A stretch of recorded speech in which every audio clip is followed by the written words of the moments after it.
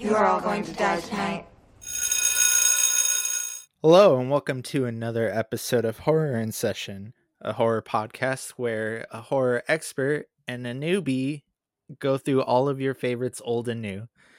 I am your host, as always, Reina Cervantes, and with me, as always, is my wonderful student and co-host, Kyla. Hello, how are you doing this week? Pretty good. I got the second dose of the COVID vaccine, so I was feeling it. Yeah, I heard. Yeah, and still kind of not feeling it. Oh no, you've been taking all that Tylenol though, right? Yeah, just basically Tylenol, sleep, drinking lots of water, Yes, occasionally exactly. occasionally getting up and rotating my arm, but other than that, I'm feeling okay. I feel more relieved than anything. That it's over. Mm-hmm. Yeah, definitely. I feel like I didn't think it was going to be as bad as I thought it ended up being. I was like, everybody's just being dramatic. It's not going to be that bad. And then it was that bad. Yeah, it's pretty intense. You got Moderna as well, right? I did, yeah. And actually, I've been hearing Pfizer, I don't know how to say it, Pfizer. People have not been having that bad of symptoms. So now I'm just like, wait. Somebody was saying that, like, they said research, I mean, don't quote me on this, but they were saying, like, the more side effects it has, like, the more it works. Oh, okay. Well, then I'm fine with that, I think. I'll believe that. Yeah, same. So we have a pretty exciting episode today, huh? Yes, I've been excited for this episode for like months now, right? We've been talking about this for months. Yeah, this one's been in the works for a while. It's actually pretty funny because I know people probably look and see that we're doing like more recesses and they're like, when are they gonna get back to Universal Horror? But trust me, today's episode is well worth it. Well worth taking the little detour. Definitely. So I'm just gonna go ahead and introduce our guest. Joining us today, she's a television writer and co-writer of the hit 2020 horror film Host. Please welcome to the show, Gemma Hurley. Hey, I'm really excited to be here and chat about the two films we've got up to. I can't speak English, apparently. That was a great intro. Hey guys, I'm Gemma. I co-wrote Host, and I'm very excited about the films we're talking about today. Yeah, thank you for joining us. It's honestly such a pleasure to have you on today. Yeah, no, thanks for inviting me. I love cosmic horror, and the film that we're going to talk about later I haven't seen since I don't know, I was like 15. So I watched it the first time this week again, and it was a very different experience, so can't wait to chat and dive into that. That's so funny. I want to know what's different about it this time. I wanted to wrap around what we were talking about before the pod. Are you guys still in lockdown over there? Yeah, I was very jealous that you guys have both had both of your freaking vaccines. I've had none, and probably won't do for I don't know, a month or so. Yeah, we're still in lockdown, just sitting in my room waiting for life to start again. It's been like a year. We've been in and out, but you know, it's just been I don't know what we're going to look back on and think about all this time, but it's just been a bit mad, hasn't it? To put a Yeah. So California was pretty brutal when it came to lockdown. Oh, really? I want to say we locked down like March 2020 and then just Like barely us, reopened. yeah. But people are going buck wild now. Like Really? It's back in swing. I had to do a photo shoot in LA yesterday at the studio, and I could not find parking because everybody was out and about, and it was just like so crowded, and I was like, wow, yeah, I guess we're back. Like Disneyland reopened finally. Yeah. Are people hugging each other and stuff? Is it, as you know, that's in my head, that's the movie version, or is people still a little bit uncomfortable? Yeah, people are hugging again, I feel like.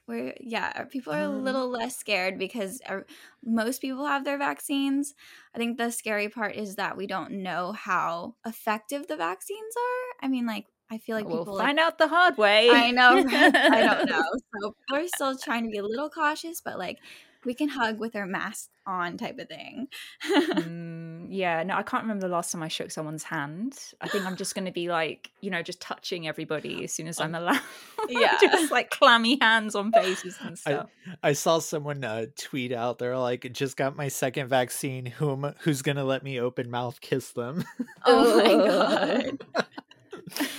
So I don't know, like I think it could go either way. Like, one, everyone's gonna be scared to touch each other, or two, like Kyla said, everyone's just gonna go buck wild.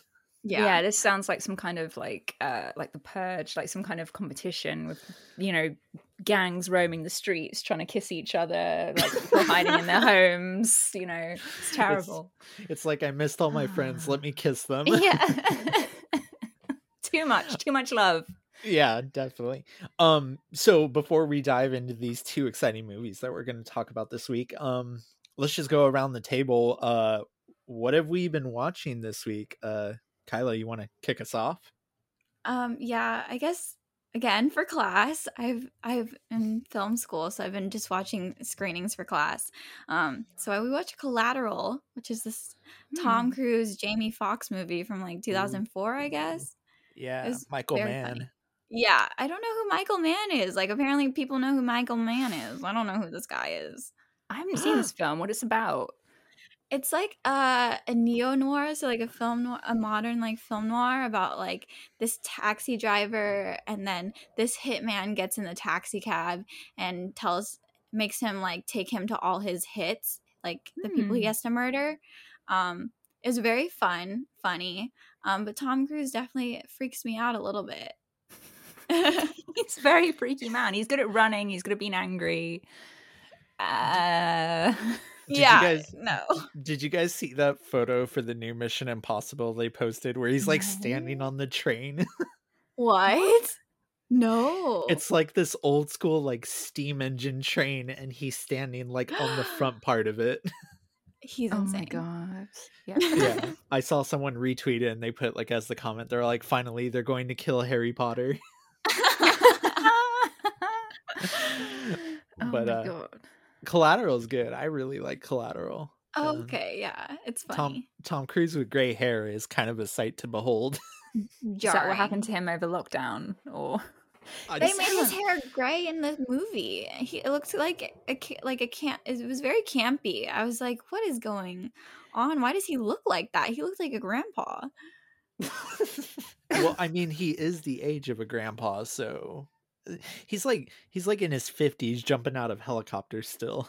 Yeah, very insane. Is this the new Mission Impossible? Is that the one where he was recorded like shouting at someone on set because of COVID stuff? Yes. Oh, okay. Mm-hmm. Okay. So yeah, maybe he did go grey in the stress of it. I know he's like losing his mind supposedly at the fact that like Mission Impossible keeps getting delayed. It was supposed to come out in 2020, but I think right now it has a tentative release date of May 2022. Oh my god. Which I'm losing my mind because I love those movies. Oh my god. Yeah, we're going to be spoiled in 2022 with the amount of films coming out, I'm sure. But, yeah. We're already getting spoiled.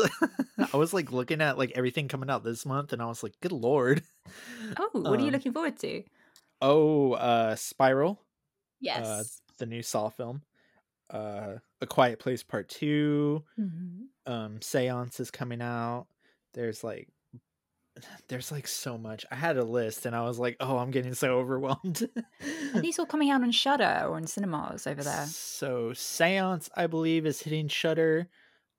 Spiral and A Quiet Place are hitting cinema. I know A Quiet Place Part 2 after 45 days goes to Paramount Plus, their streaming service.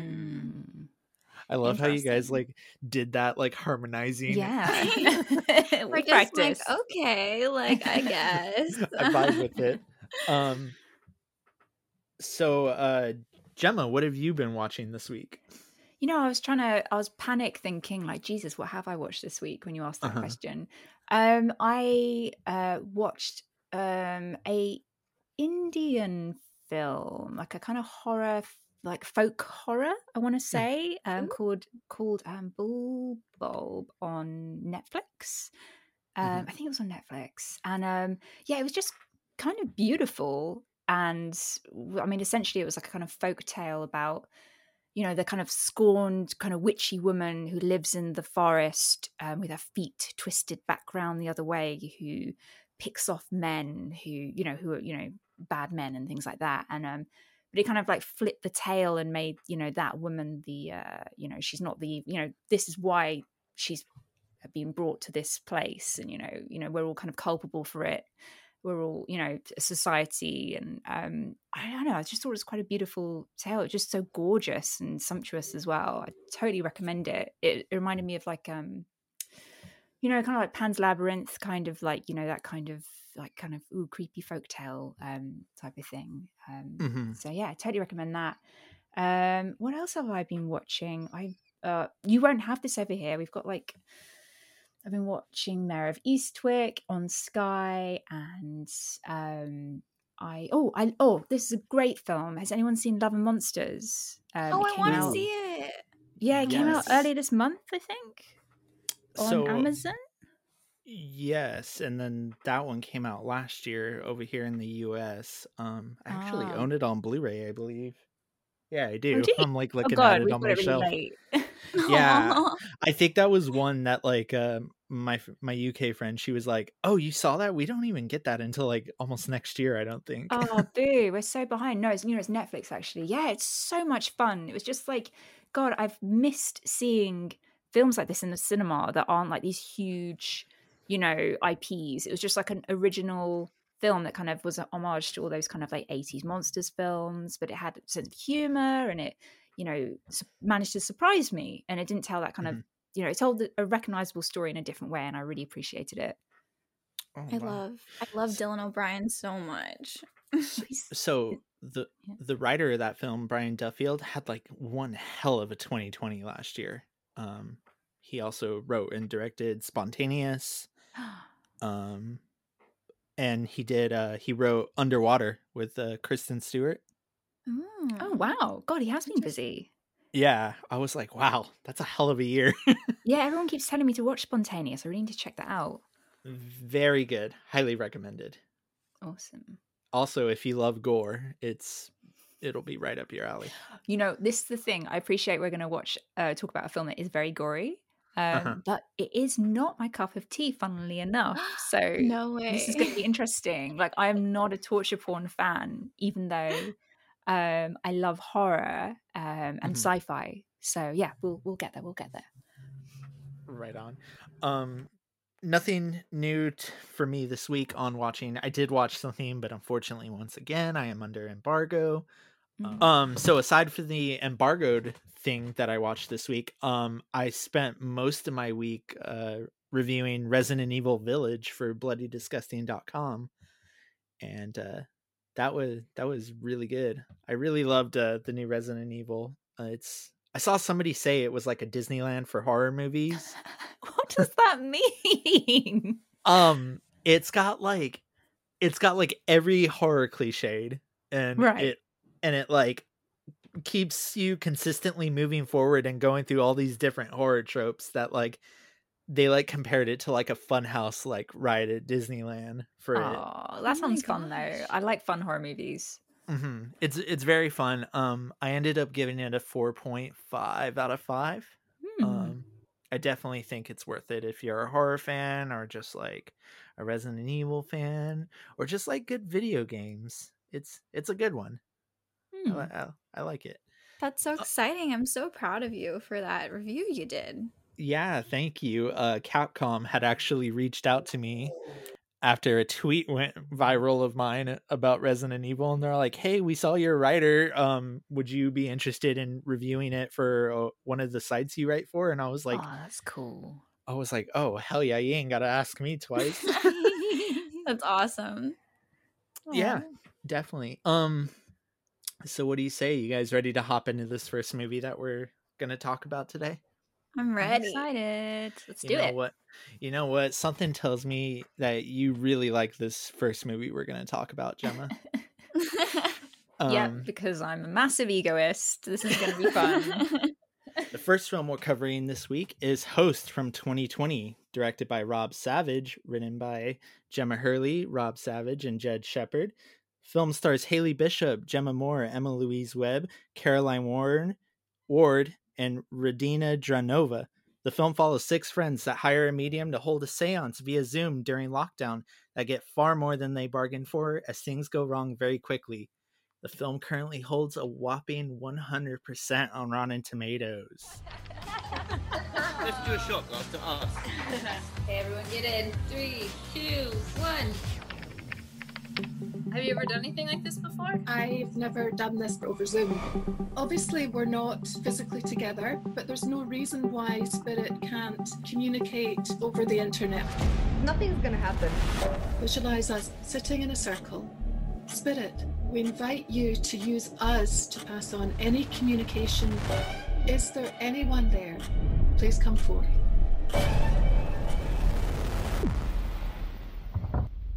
What was that? Amy, was that you? I heard it. I heard something. I think there's something here. Do you see that? Oh, Emma, no. that's funny.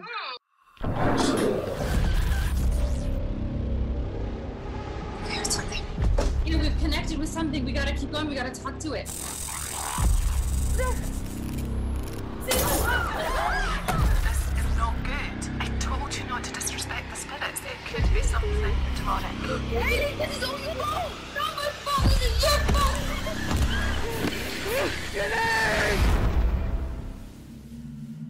Emma, turn the filters off. Come on.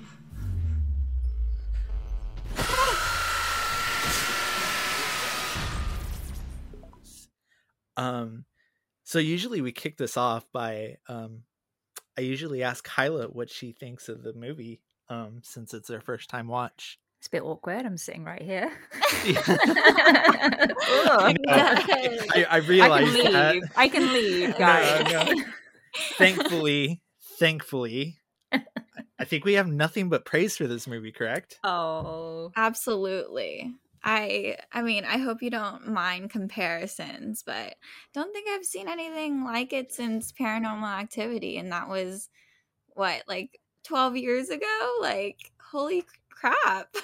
what do you mean by that? Like, in terms of like the found footage element of it, or Just like the fact that it's so deeply scary, I guess. Like, it's something that it's just haunting, and I don't feel like I get that scared from that many horror movies, but I'm especially afraid of demonic spiritual ghosts and stuff, but I haven't felt like this scared since when I watched Paranormal Activity in the 4th grade from a spiritual demonic movie. So that's high praise. Thank you.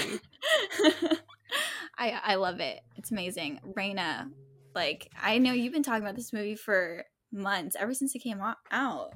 Yeah, this is one that I've actually been really talking about since the moment it dropped. I really love this movie. It actually made my top 10 horror films of last year. What? Thank you. Yeah, I wrote an article for a website, and I believe Host was on it. I don't do the like it's ranked by like quality. It's just like I just list off like 10 movies that I really loved, and it was on there. I agree with Kyla. Like, it's really hard to kind of really get under my skin, but Host does a wonderful job of doing that. Thank you. I mean, do you guys feel? I'm so curious to hear from your personal experience why that did that for you. Was it because you both, like, believe in demonic possession as something that could be possible, or because it was on Zoom so it felt very relatable, or was it something else entirely, do you think? So for me, I grew up very Catholic, so I 1,000% believe in demonic possession and like demons and whatnot. So anything involving that kind of like weirds me out, kind of gets under my skin. And I also find technology kind of very scary. So the fact that like it was a Zoom call and like it's just like demonic possession and technology mixed together. I was like, oh man, I don't like this.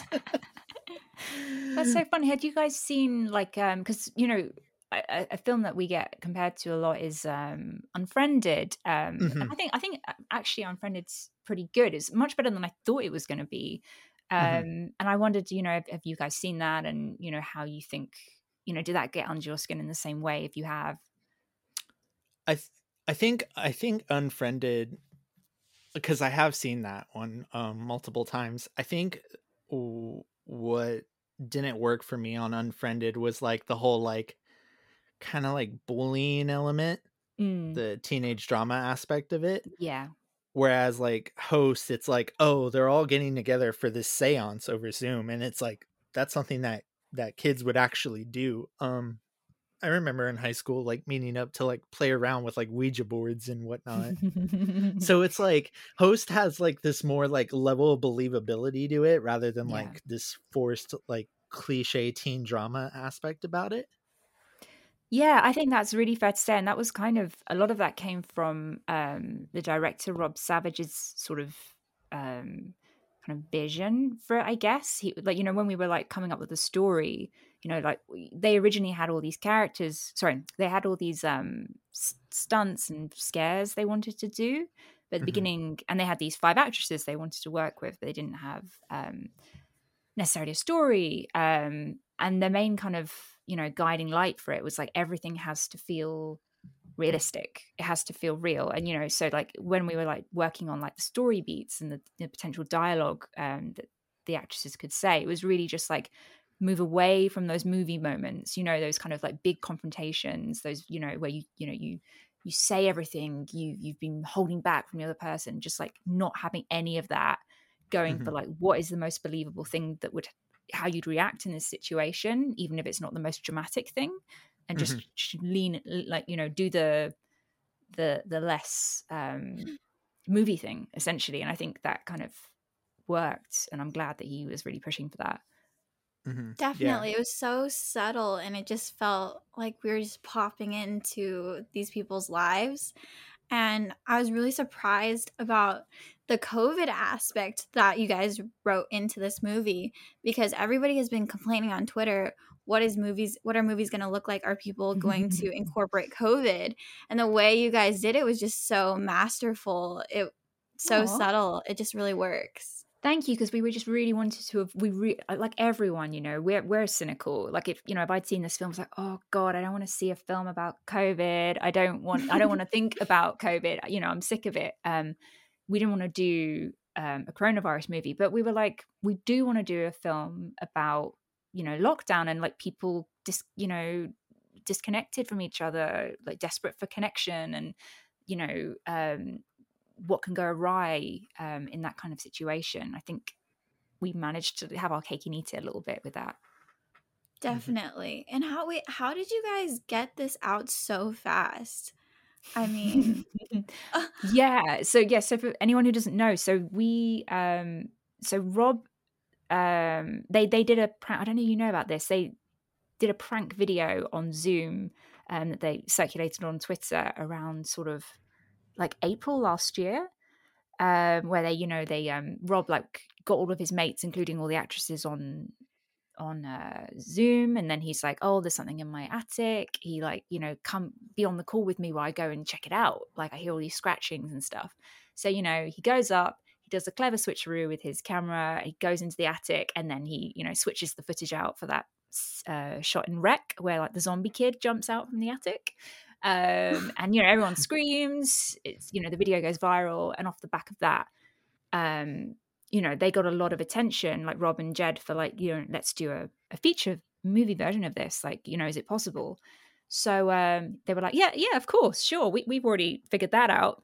And they hadn't. And Rob approached me, and then we basically had 2 weeks to come up with a story, and then they had 2 weeks with some pickups to shoot it, and then I think they had another 6 weeks to do the post. I've probably messed up the maths, but all in all, it was 12 weeks from let's do this to it goes live on Shudder. It was like one of those like crazy, like edge of the seat of your pants. You don't have a chance to second guess yourself kind of timeline. Mm-hmm. That's Yeah. amazing. Yeah, that's wild. Yeah, because I remember like Shudder just like randomly, kind of like randomly dropping news of it, and it came out super fast. It came out before the trailer came out, you know, like Mhm. it dropped on like the 31st of July, and then the trailer came out sometime in early August. It was just like, That's got to be a first. yeah, I mean, there's so many weird things about, and a lot of it's obviously COVID dependent. You know, it went to the cinemas after it was Mhm, on Shudder, like, which is just weird. mhm. And yeah, now it's got a Blu-ray, and it's just been a mad wild ride. Like, none of us had any expectations that, you know, more than that people would see it, other than, you know, a kind of culty Shudder audience. So we're just like pretty just stoked still about it, even Y- now, like a year later. Yeah, I was gonna say, how do you guys feel about that? Like 100% and like the reception it's received from like everybody. It's, you know, honestly, it's just been like the only good thing. It's the only good thing that really happened last year, and Mhm. because it's been a nightmare, and it's just been so lovely to feel part of I guess a community online of people who, you know, the horror community is so welcoming, and I didn't really know this before like Host came out. They've just There's just community there, and just being part of that has been so I don't know, just like feeling like you're connected, I guess, in an era of disconnection has been really like a lifesaver for me personally, if I'm honest. Mhm. I love that. I feel the same. We started this podcast last year, and I was really impressed by the horror community. It's great to be here, and we're glad to have you. I actually had a question about the actresses. Is the end credit scene, is that real? What do you mean? The end credit scene, is that acting, or is that real, or is that not a question I'm supposed to ask? No. I mean, do you mean like when you say the credits? Do you mean the credits where the titles come up, or do you mean like the final shot where they do the elbow bump? The shot, well, where? Oh, maybe I got an extra one.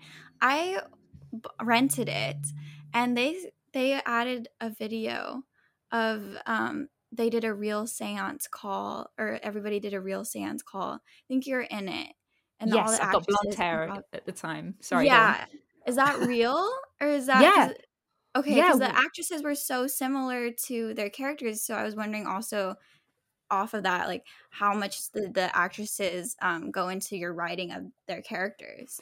That's such a good question. So you're talking about the extras that come, like, I don't know if you saw on iTunes or on wherever, but yeah, there are some places you can watch it where there's a bunch of kind of like behind the scenes, and that in those 2 weeks I talked about when we were developing the story, you know, within that I got to meet the actresses for the first time on a Zoom call during a real seance that we did, where we got a real medium in to lead a seance on Zoom, so I could observe the actresses reacting to a seance and see what would happen. And as you observed, like, you know, a lot of what happened on that call ended up in the film, especially that first 30 minutes of their, you know, their natural banter, you know, their natural sort of kind of scaredy cat aspects. And yes, there are obviously similarities with the actresses in real life and on the screen, and you know, part of that is they're using their same names, and they've got that natural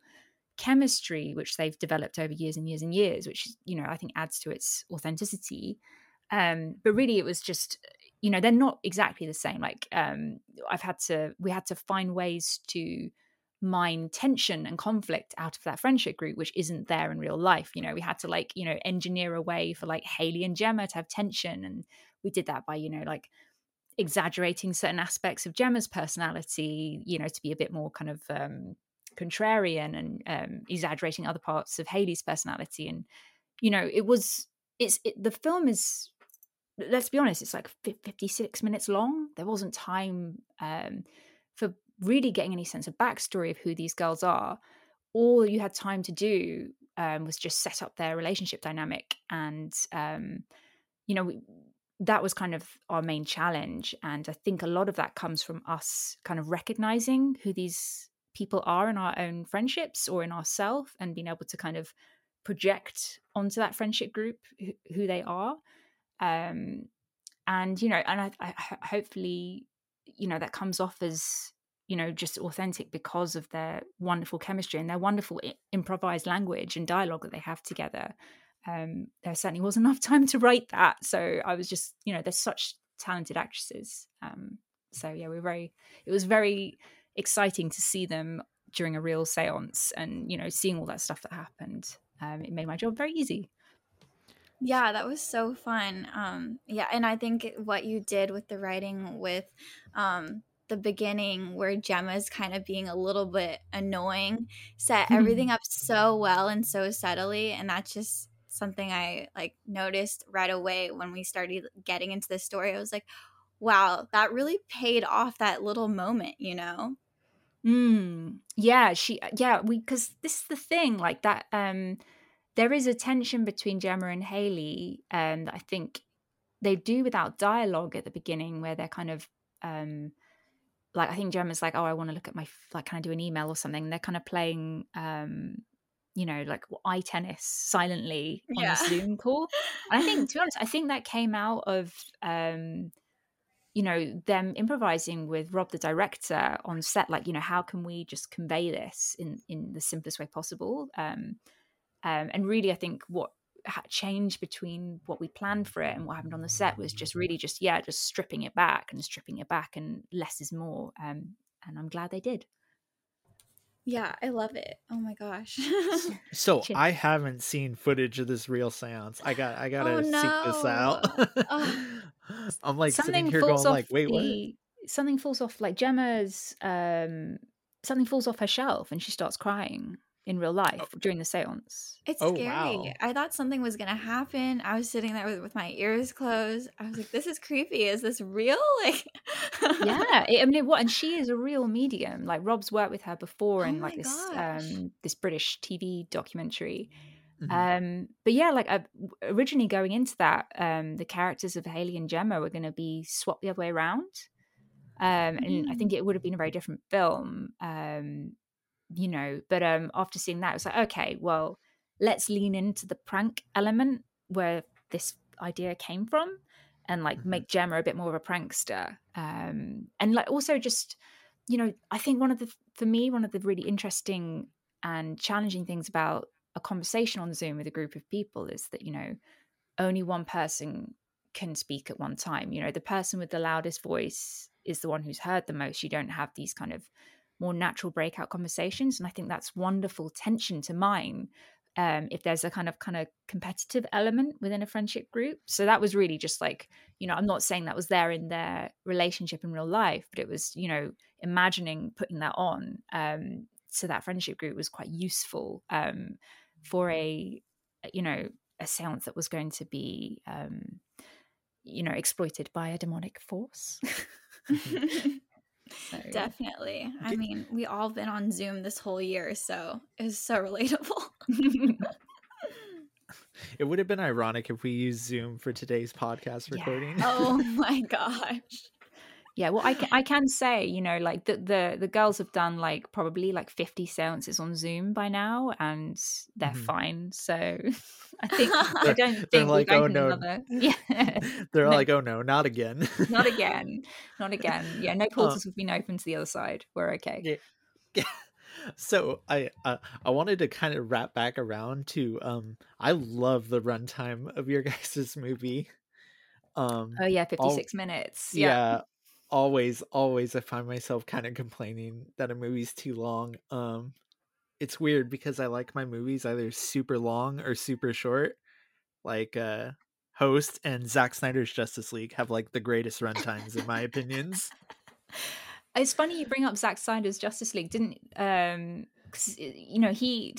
had. We were talking about the director's cut, aren't you? That he managed to do that everyone loves, and we'll never get the director's cut of the film that we're going to be talking about in a moment. To your point about Host's short runtime, it was meant to be shorter.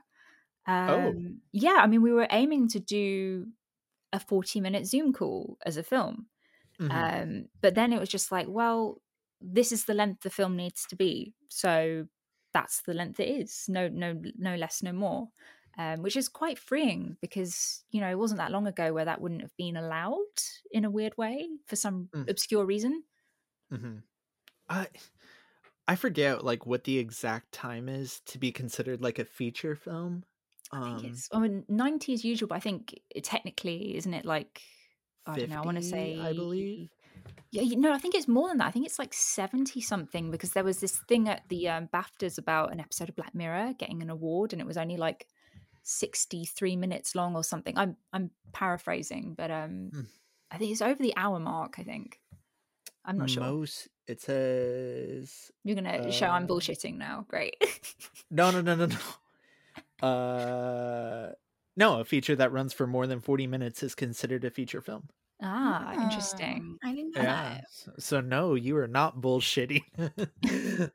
I think we are technically a feature, but I don't know if we qualify for certain things because of our length or something. Anyway, doesn't matter. Yeah, because I know like Screen Actors Guild and like other like organizations have like different edits. I believe SAG, theirs is like 75 minutes. Yeah, I think that's what I'm thinking of. Yeah, theirs is like weird, but I think something like the Academy and whatnot, it's like 40 minutes, I believe. Well, we just don't quote me on that. but no, I think it genuinely really works at the runtime that it's at. I love it. That's wild to me that it was going to be shorter. Yeah, but I think all of that comes from the first act. That whole stuff we were talking about a moment ago, where they're those friends, they're just chatting, and we get to know them and care about them and like them, or be annoyed by them, or sympathize with them before they're murdered, I guess, by this demon. Spoiler alert.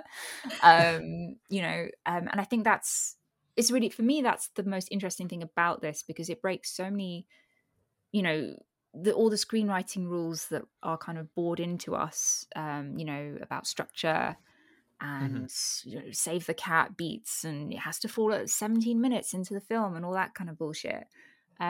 This film is really, really top heavy. It's got a really bloated first act that's like 40% of the film, and like the third act is about 7 minutes in comparison. But I think I think that's why it works, in my opinion, because it's like a funfair ride. You have all that kind of build up, and then you just have that quick kind of cathartic adrenaline payoff at the end. And if it was dragged out, it wouldn't be exciting anymore. It would be like, oh, I'm not scared anymore. And that's where I think the two issues lie with Unfriended that host remedies is, one, you believe this group are like actually genuinely friends, even though there's that tension between them. Whereas like Unfriended, I didn't really buy that was all that much of a friend group. And two, I think Unfriended goes on a little too long. I believe that one goes for like near 90 minutes. But like you said, like the payoff, it's like the build up towards it's too long for too little in Unfriended, whereas Host, it doesn't ask too much of an investment, and you get that really good payoff in the end. I never thought about it that the active Host is really like 7 minutes. Wow. Yeah, I mean, the third act, it's very short. Like, I think it's like, as soon as Gemma puts on her mask, that's like the turn into 3, and that's really close to the end. But yeah, I think I wonder with Unfriended, because 90 minutes is technically, quite a short film. And, I guess maybe they felt that they couldn't have done it you weren't allowed to do it any shorter at the time. I don't know. But yeah, after you've kind of seen people die over and over and over again, and we'll talk about this in the next film, I think something kind of switches off in your brain after a while. It just becomes less effective the more you see it. Like the more you see the ghosts, it's, you're just numb to it. You're numb. Yeah. So yeah. Like you're just lying there. You're like, just let it happen. Just kill me now. Yeah, for real. What was I gonna say? I had a thought. It's always bad when I have thoughts. No, I'm kidding. I was gonna watch it with the lights off, and then about maybe 15 minutes, and I was like, no, I'm gonna turn the lights back on. You paused it, got up, and turned the lights on. Yeah. What was the bit that scared you? What was the bit where that happened? The part where the seance lady, something happened to her camera, and then she was gone. That was scary. That's so really fun. I was You like, gu- I know something's up. I'm not. You guys have like ruined those masks for me, by the way. Oh, the filter things with Emma's character. yes. Yeah. That was so good. I sent a photo of it to Kyla, and I was like, I'm gonna get one of these and show up to your house. And yeah, I mean, like, all credit to Rob and Jed for that, because they just like looked at what Zoom can do, and how can we make things scary out of this, and really just the idea of technology being able to sense something that we can't, like an extra sensory thing, is nothing new. You know, like we have that on those recording devices that can hear the dead talking, all those ghost hunter Geiger clicker things, but yeah, really just trying to find a new way to reinvent those old tropes for our modern era was what I guess they did such a good job of coming up with these kind of new creative these new creative scares. I think I'm quite low. I don't know, there's a lot of kind of talk at the moment about like the genre of these kind of films, like, are they found footage films? Do we call them screen life films? Are they, what are they? Because they're not technically found footage. So there's always that kind of challenge for that kind of genre about how do you reinvent that so it doesn't feel like something you've seen before. So yeah, all credit to those guys for doing that, really. I think one of my favorite things about Host is like it was made in a time where people were kind of wondering what the future of filmmaking was going to be for a little bit, with coronavirus and lockdowns and whatnot. And then Host kind of comes out of nowhere and goes like, no, you can do an effective horror film in lockdown with like kind of as little as possible.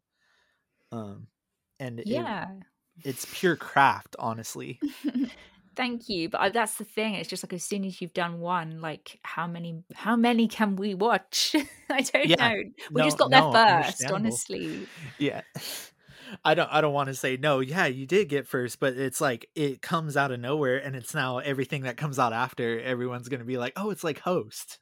Oh True. God! Well, that sounds a mad sentence for me to hear that. Thank you, but yeah, we'll see. I mean, I think we'll always, in times of trouble, in times of challenge, there'll always be people who will find creative ways out of it, and we're lucky this time, and I'm looking forward to see what like the next iteration of like found footage movies are going to be, or just like generally cinema and games, and what is the future of our media going to be. So yeah, we'll see. Absolutely love and it. I'm excited to see what you write next as well. Like I'm very excited. I can't talk too much. Me, Jed, and Rob have written and made a new film that is coming out this year, and it's with Blumhouse. But I think I haven't seen it yet, and I can't say anything about it, and I can't say what the title is because it will give it away. But we are very excited. It's not going to be anything like Host. And I think it's going to be quite divisive. I'm really, really curious to see what people think about it, like genuinely, because the subject matter is divisive. The characters are, challenging. So yeah, we'll see how it goes. We love divisive movies. I mean, we like Star Wars, so that says all you need to know. Listen, any movie that challenges me, I'm up for it. Well, you can tell me what you think when it comes out. Hopefully summer. We'll see. Fingers crossed. Awesome. Before we move on, did you happen to see the Fangoria Chainsaw Awards? Well, the one that we won in. Yeah. I am aware of this. Yeah. Yes. For those of you that don't know, it opens up with a Host parody. I haven't seen the parody though. I missed it. So I don't actually know what happened. I heard it happened. Yes, it's I believe it's on Shudder. You can rewatch the Chainsaw Awards. I wish I was not like wanting to touch on like, oh, did you know you won? But more of like, oh, did you happen to see the parody? That's such a good compliment for them to do that. That's really cool of them. Genuinely great. If you haven't seen Host, even though we spoiled the hell out of it, please go and watch it. It's 56 minutes. It's wonderful, and definitely looking forward to what you guys got cooking up in the future. Thanks. Before we move on, let's have a quick word from our sponsor. Folks, do you love movies? The good ones? Even the bad ones everyone told you not to like? It sounds like Superyaki is the place for you. The team at Superyaki loves movies so much they've dedicated every waking moment of their entire lives to bringing you top quality merchandise to showcase your love for them. From super soft t-shirts advocating for the immediate production of a third national treasure, to comfy sweatshirts that serve as a call to arms for all those in support of making Judy Greer America's lead. They even offer top quality enamel pins of some of your favorite directors like Sofia Coppola and Jordan Peele. Superyaki joyously brings you wearable love letters to the movies and filmmakers you love. Plus, the team at Superyaki screen prints all their apparel using eco-friendly 100% water-based inks and ships using compostable poly mailers for an environmentally friendly alternative to online shopping. And as a special gift to you, listeners can save 10% on their order with code SUPERSESSIONS, all caps, no spaces, at checkout. If the spirit moves you, find them at superyaki.com. That's SUPERYAKI.com. Let's watch more movies. All right, ladies. Film number 2 this week. There's been a lot of build up to this. I'm ready. There really has, but you know what? I think this movie's kind of worth the build up. Well, depending on who you talk to. Yeah, this is a divisive film. I didn't realize how divisive it was. Ooh, yeah. I want to say this is one of those movies you either love it or hate it. There's kind of no in between. Or for all I know, one of you could be in between about it and make me sound like I'm bullshitting. So whatever. Might be me. I don't know. Listen, I swear to God, Kyla.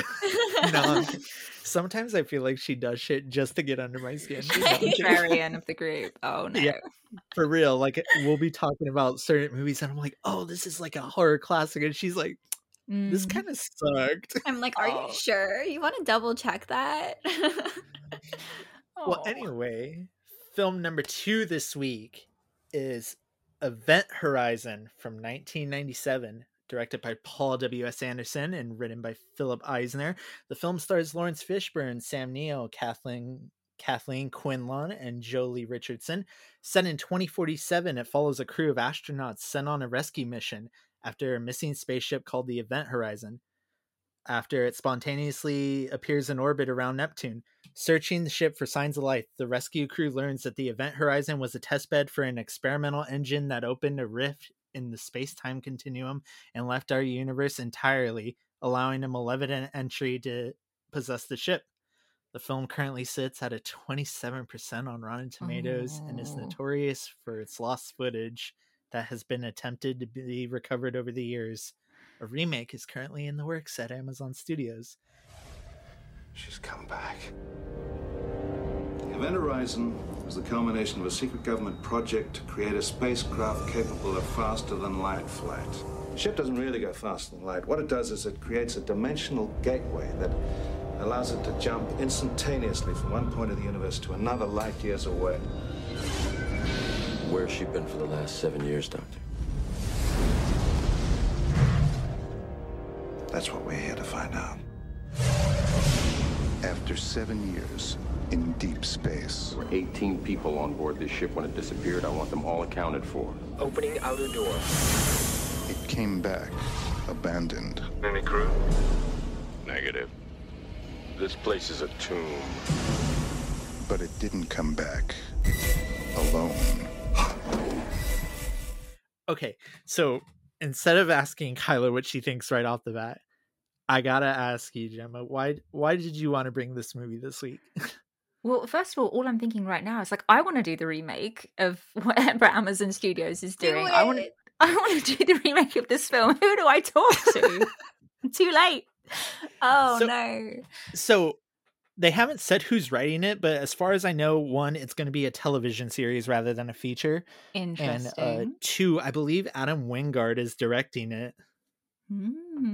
Which Okay, I'm making a furious note of that. Could be interesting.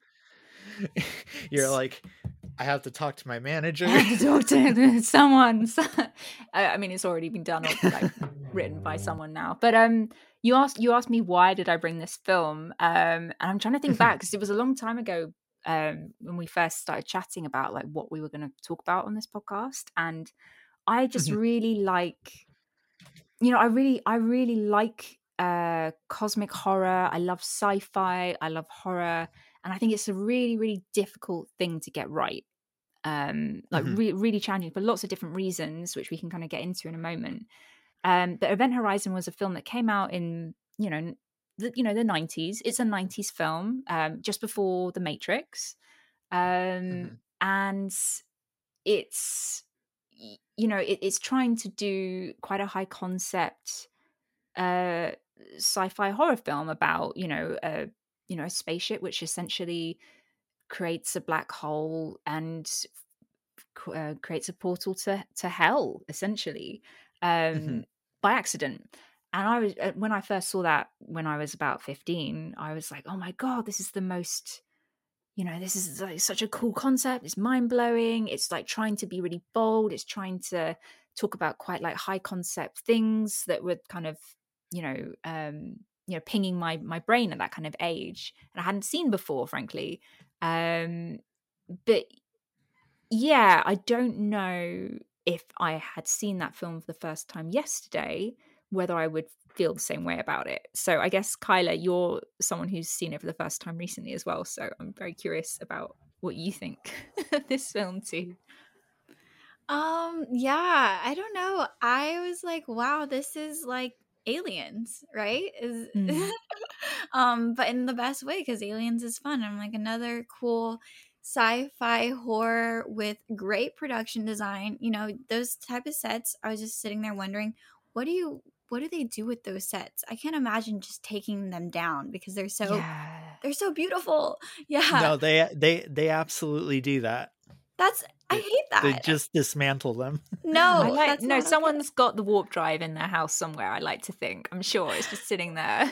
Oh, right. I would hope, but you always hear stories about like props and like sets from films that just disappear, and it's like either the studio threw them away or destroyed them. But I like to think people have them. Yeah, no, I was just gonna say this is like the missing footage of the film that went mysteriously disappeared or degraded or something. There's a lot of mythology around. Yeah, so should we dive into that already? Wait, I want to know. Yeah, I'm so confused because I was thinking this movie is so good looking and there's so many good concepts, but something is missing here. No, like. Yeah. So. The studio notoriously made Anderson cut down like a lot of this movie, like and a lot minutes. of the violence. Yeah, like a ridiculous amount. Like originally it was like what 2.5, almost 3 hours long. Correct? Something like that. Yeah. And they lost the footage. So like, is that why? Or they made him take it out and then they lost it. No, I think it was like they had to push because. I think it was Paramount owned film, and Titanic was overrunning, and they needed to push this through quicker. So it's like you've got a month to edit this film and get it out, and it needs to be like very short. So, and they got another editor in to do a pass on his stuff. So he was never happy with what the film was, and then it was done on film, so it just kind of the stock kind of degraded. I think I heard a rumor that it's in some kind of salt mine in Transylvania or Romania or somewhere, and it all just like degraded, so it's just gone and they can't redo it. I think that's the rumor. It might be bullshit, I don't know. So as far as like recently about the recovered footage, I heard Paul W. Sanderson actually found it like on a VHS tape. And, what? Just happened to find it. Happened to find like a super rough like work print cut on a VHS, And I guess when he tried to get it restored and looked at it, like the VHS had been so degraded over the years that none of it was usable. No. Oh my god. But yes, it was rushed out when it was clear that Titanic wasn't going to meet its release date, and Paramount was like, well, we got to get something out. Also, the film notoriously had issues with the MPAA. Here in America, it was slapped with an NC-17 rating. For what? Well, I mean, obviously the cut version, it's fine, but like the footage that's cut out is like pretty gnarly. I believe one of the most infamous scenes in the cut stuff is the blood orgy. Yeah, so I've read. I was so curious, so I decided to read the script. So I know. I mean, I don't know what else they filmed, but I know what was intended in the script. So yeah, we can dive into the missing things. Yeah. So I actually have like a list right here in front of me. If you guys want me to read from it. Wait, I just need to back up. What is the blood orgy? Like, someone please tell me. I suspect we're about to dive into this. Yes. So known deleted scenes include a meeting scene between Weir and people in charge of the mission in which they discuss Event Horizon, some dialogue of which remains present in the theatrical trailer. More backstory for Cooper and Justin, including a stronger explanation for Justin entering the black hole. A deleted backstory of the relationship between Stark and Miller. Additional scenes explaining what the gateway to hell / black hole is. Miller finding a tooth floating in the Event Horizon. A longer version of the scene in which Peter hallucinates that her son's mangled legs are covered in maggots. A scene in which Weir hallucinates that Justin turns into his wife Claire. A bloodier version of Weir's wife Claire's suicide. A longer version of the scene where Miller finds DJ's dead body with his guts on the table.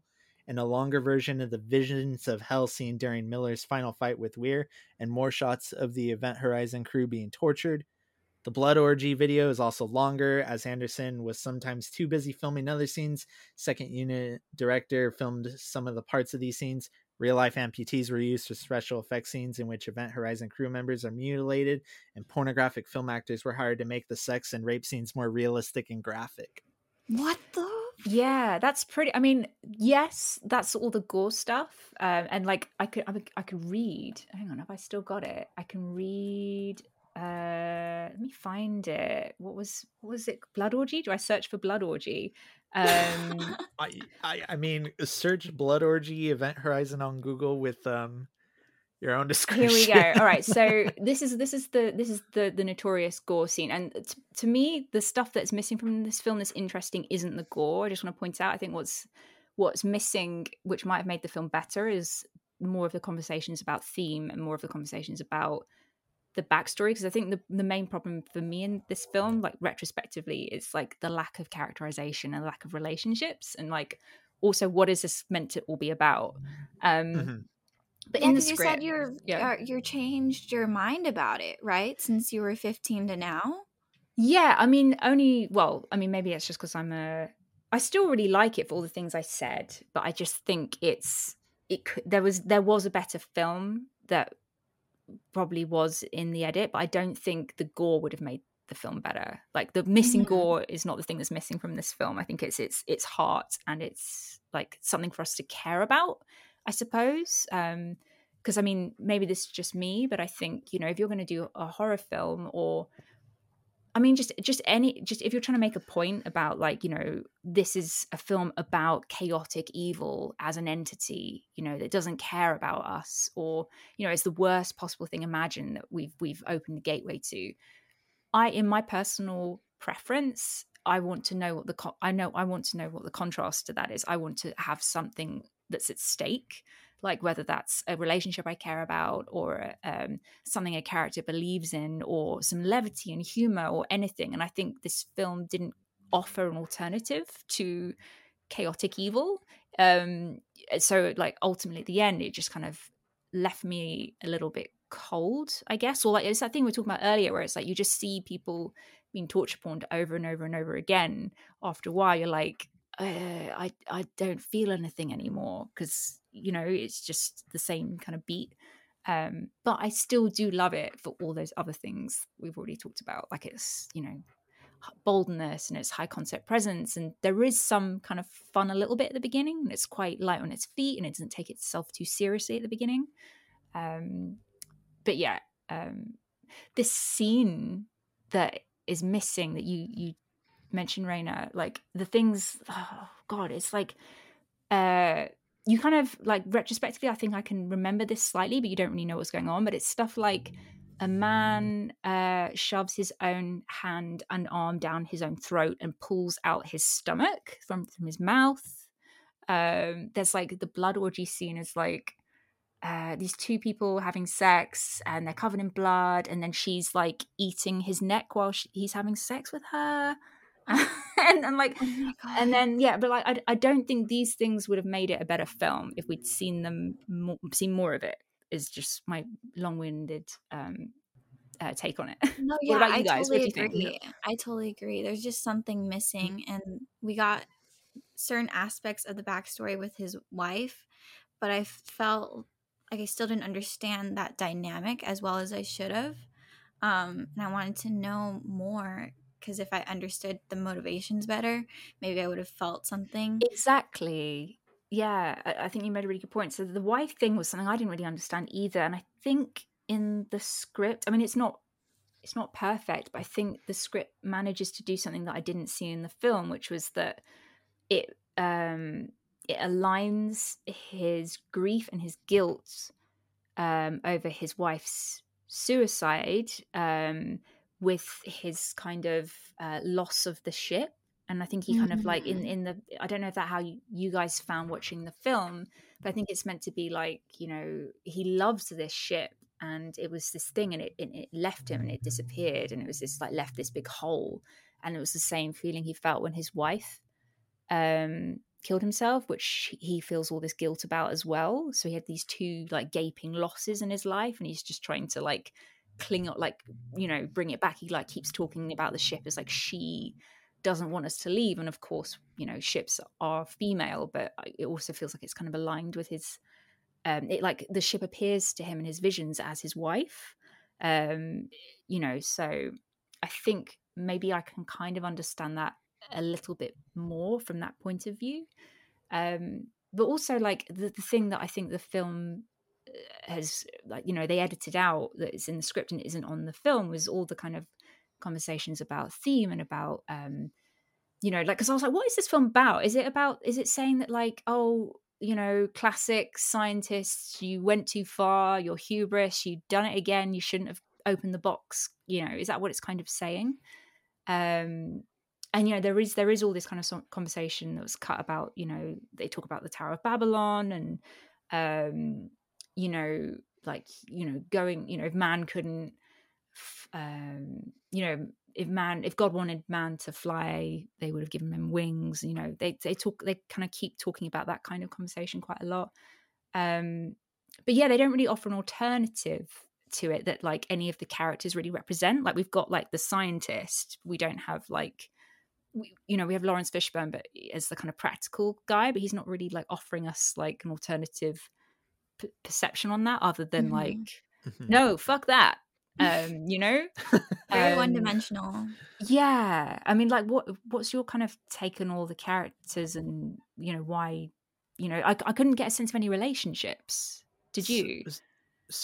So I'm gonna agree with you that like the movie does feel one-sided on its viewpoints. Like it's like we're presenting this one side, but because we cut out so much of the story, that's kind of like the only side you're getting.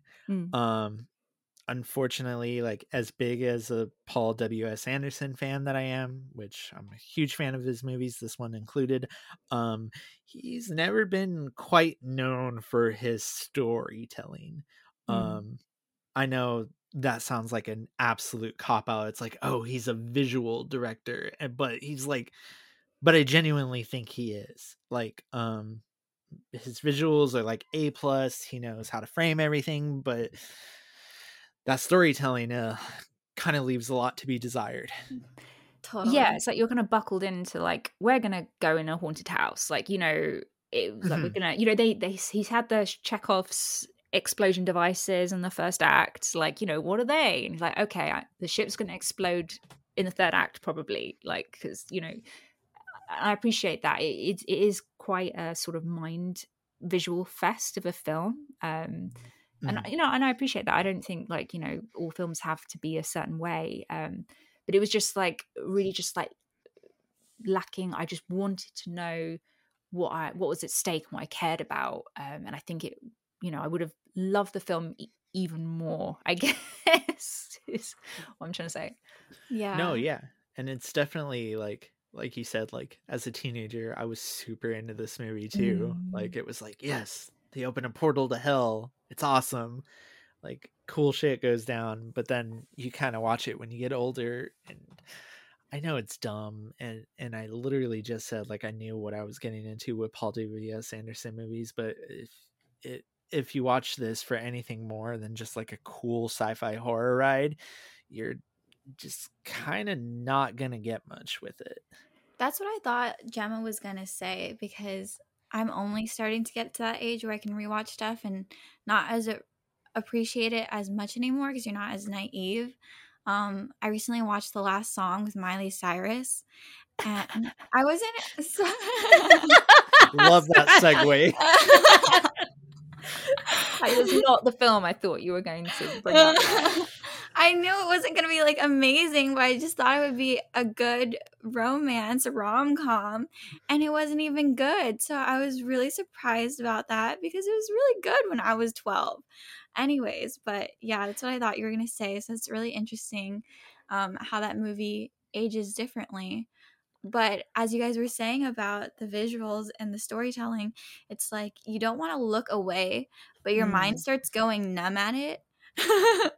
Yeah. And I'm just like, I don't know what I'm seeing. I don't know what the story is here, but I just want to keep looking.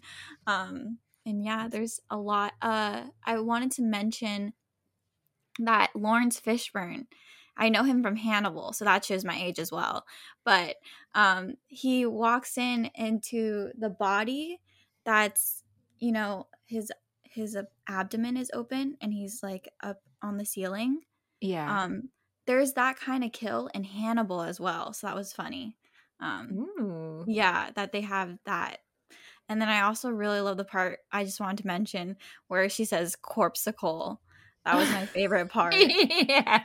That was, you know what, this is a really good movie to watch in a group, I think, because I watched it with my partner who hates horror, and I keep forcing him to watch horror films, and we were just laughing. We had a really good time. Like, there are so many bits in this that I don't know if they were intentionally meant to be funny. Maybe they were, but like, just like there's a classic one that everyone says where it's like they watch the bloody rape scene or whatever on the black box, and then Lawrence Fishburne's like, we're leaving. It's just like, you know, just like his delivery is impeccable. And there's some other stuff like that kid who gets locked in the airlock, and that's one of my favorite scenes, actually, when, you know, he's in the airlock, we know he's going to be depressurized, and everyone's like, oh god, this horrible thing's going to happen. And, you know, he like, I think there's a moment where he's like, his finger like hovers over the close button, and then just like, nope, gonna do the open button. It's just really silly. There's just loads of moments like that in the thing. You're like, this is absolutely ridiculous, and I really appreciate it because it's not taking itself too seriously, which I think a lot of those kind of films do. Because, you know, I'm comparing to things like Solaris, or I mean, you know, Sunshine is kind of in super similar, serious, wheelhouse. But yeah, like really like psychological drama. But this was just like, no, it's gonna be fun. And some shit's gonna blow up, and you're gonna go to hell, I guess. Like go to Hellraiser, Hellraiser. like a video game. Yeah, just like a video game. And they did I the think Shining Blood. Oh yeah, Sorry. no. I was like, what is going on? So, yeah, it's like Alien meets Shining meets Hellraiser in space, I think. Which is funny that I said like the video game thing, because when he made this, he was hot off the heels of like doing the original Mortal Kombat movie. Oh my god. So like you look at it, and then he went on to do like the Resident Evil movie series after this, and you're like, oh, okay, that makes sense. Which is why his visuals are good. I really liked that Resident Evil movie. I've only seen the first one. We're talking about the one with the woman in the red dress, right? Yes. I love that film. I am a huge unapologetic fan of that entire series. It's brilliant, and I think like I do care about the characters in that, and I did care about certain relationships in that film. So I don't know. I think that did a better job, but like maybe the version he wanted would have been better. I don't know. No. Like the studio like didn't mess with his version of that. So yeah, that could be like a prime example of like you should have just left Event Horizon alone. Yeah, I would like to see it. So I wanted to bring this up because recently Scream Factory re-released Event Horizon in March of earlier this year. They did like a collector's edition Blu-ray, and they put out the statement. They said in regards to the quote-unquote Anderson cut, it says, quote, "We did an exhaustive search for film elements for the director's cut, but as you'll hear in his new 2021 interview, director Paul W.S. Anderson doesn't think his cut will materialize. Unfortunately, much of the footage is lost, and as he mentions, he needs to shoot new footage. We moved the release date a few times because of some of our leads, but to our disappointment, they didn't pan out. We definitely tried our best." So it's funny that we bring up Zack Snyder's Justice League earlier, because I was thinking about this and I was like, ooh, imagine if they got Paul W.S. Anderson to go back and like shoot new footage to kind of piece together something. Like, I don't know. How could you? The de-aging CGI. Oh they just pull an Irishman. They de-age like Sam Neill and Lawrence Fishburne and everyone. Oh my gosh. No, I couldn't handle that. I think I do think it's probably ripe for this remake that you're saying, and with like, this movie's over 20 years old, like almost 25 years old. And I think, some of our tastes have changed. There's lots of kind of wacky 90s shit in this film that like we haven't even talked about, just like really strange, like cobbled together tropes from the 90s of, like the what's his name, Cooper.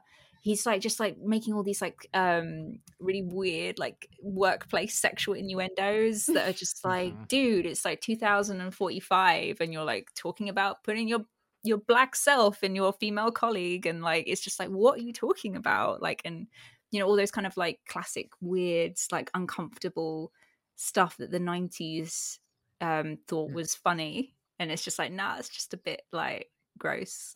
So you're stoked for the remake? You think it's well up for a remake? I think it would be, I'd love to see a remake of this. I think there's just it's a really good concept. Just make us care about the characters and the relationships, and like make it for a modern audience. I think it'd be freaking awesome. Like it could go quite it could be quite mind-bending, and that's the thing I love about this. It's like it has such a cool mind-bending premise. It's just we're probably due for an update. Yeah, and I think that this movie could have done really well if it wasn't so gory, because at the end of the day, there's a lot of big blockbusters where the story just sucks, but it still gets a lot of praise. And I think this movie, I don't understand why. I mean, I do understand is the gore, but other than that, it's just the perfect 90s sci-fi movie. Just the storytelling is lacking.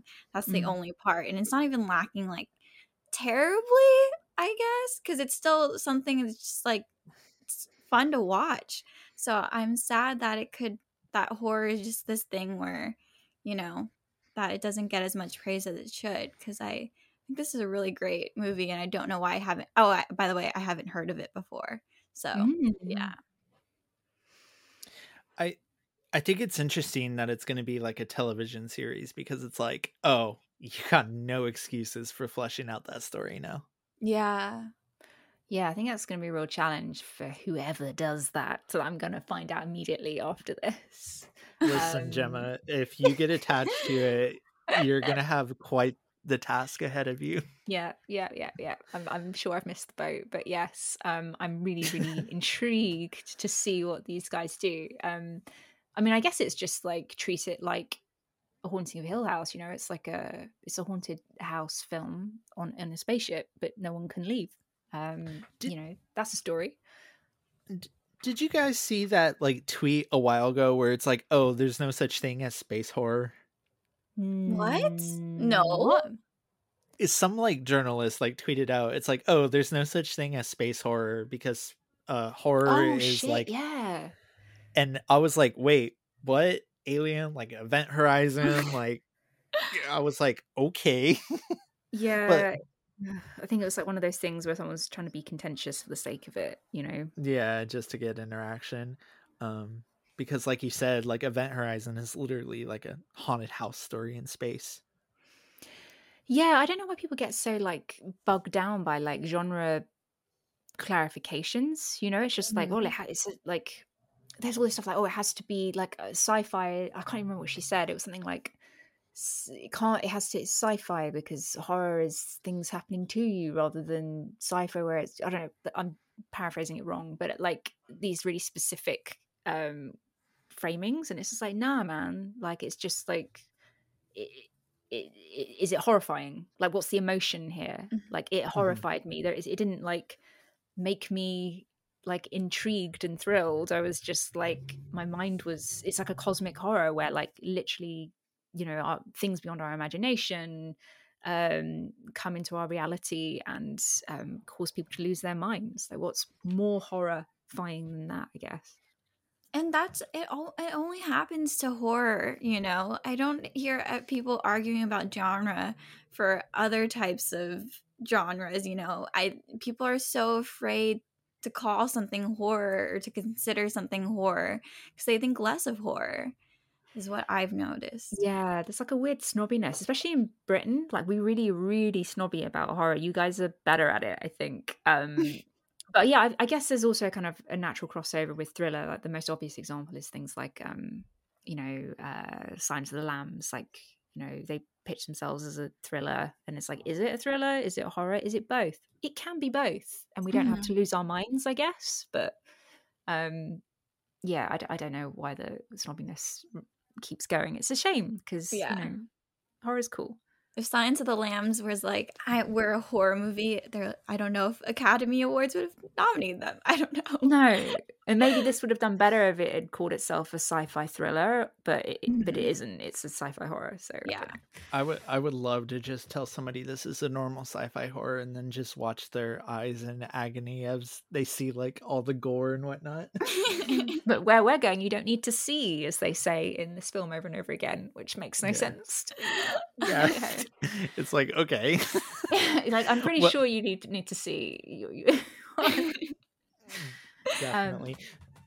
So, any closing comments about Event Horizon from either one of you?